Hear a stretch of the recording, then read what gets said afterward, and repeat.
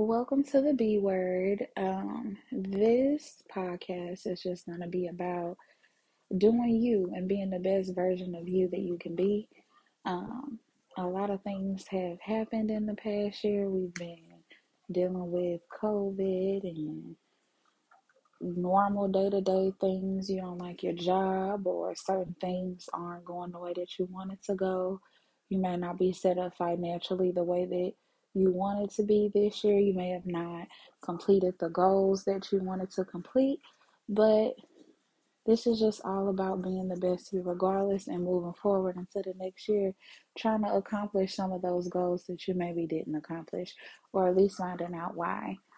Um, so one of the first things that I always like to do going into the new year is kind of just reflecting on my year, where I had struggles, what went well, what I didn't get to do that I really wanted to do, even down to like my emotions and moods or mood swings that I've had throughout the year and what triggered those, or even what I've dealt with that maybe I feel like I don't want to bring into my next year.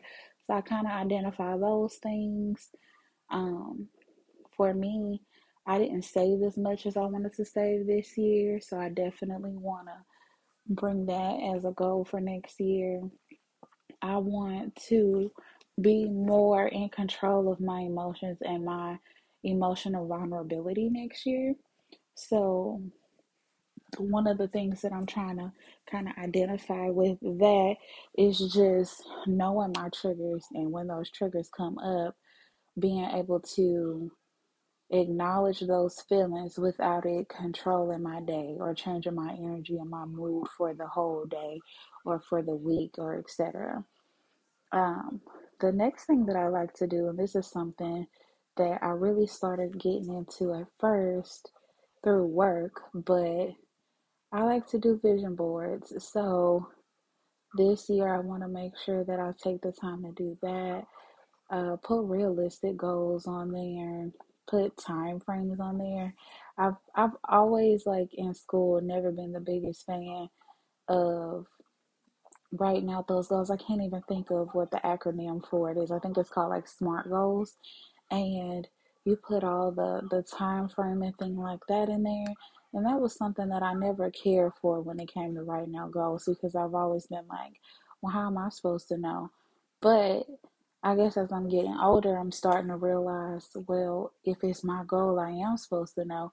And if you don't put a time frame on it, how are you really going to accomplish it?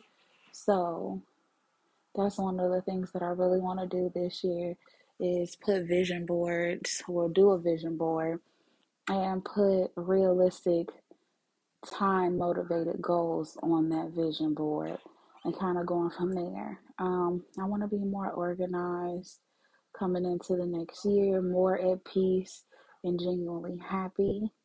I want to continue to work on myself and my self care and self love, and just doing whatever is best for me, regardless of what everyone else has going on, what people are saying about you, who hurt you this year, whatever hurt you brought with you this year. I want to leave all of that in this year. I challenge you to leave it in your year and be the best version of yourself that you can be, especially in this upcoming year. These past 2 years have been hard on everyone.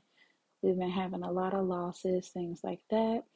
And I know that we all want more and we want better. And who's going to provide that better for you than you? So that's what this post was about. It's about doing you and being the best version of yourself that you can be, and bringing in the new year in a positive way and moving in the best way that you can, trying to get some things accomplished.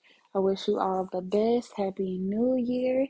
Thank you for listening to the podcast, and you guys have a great day.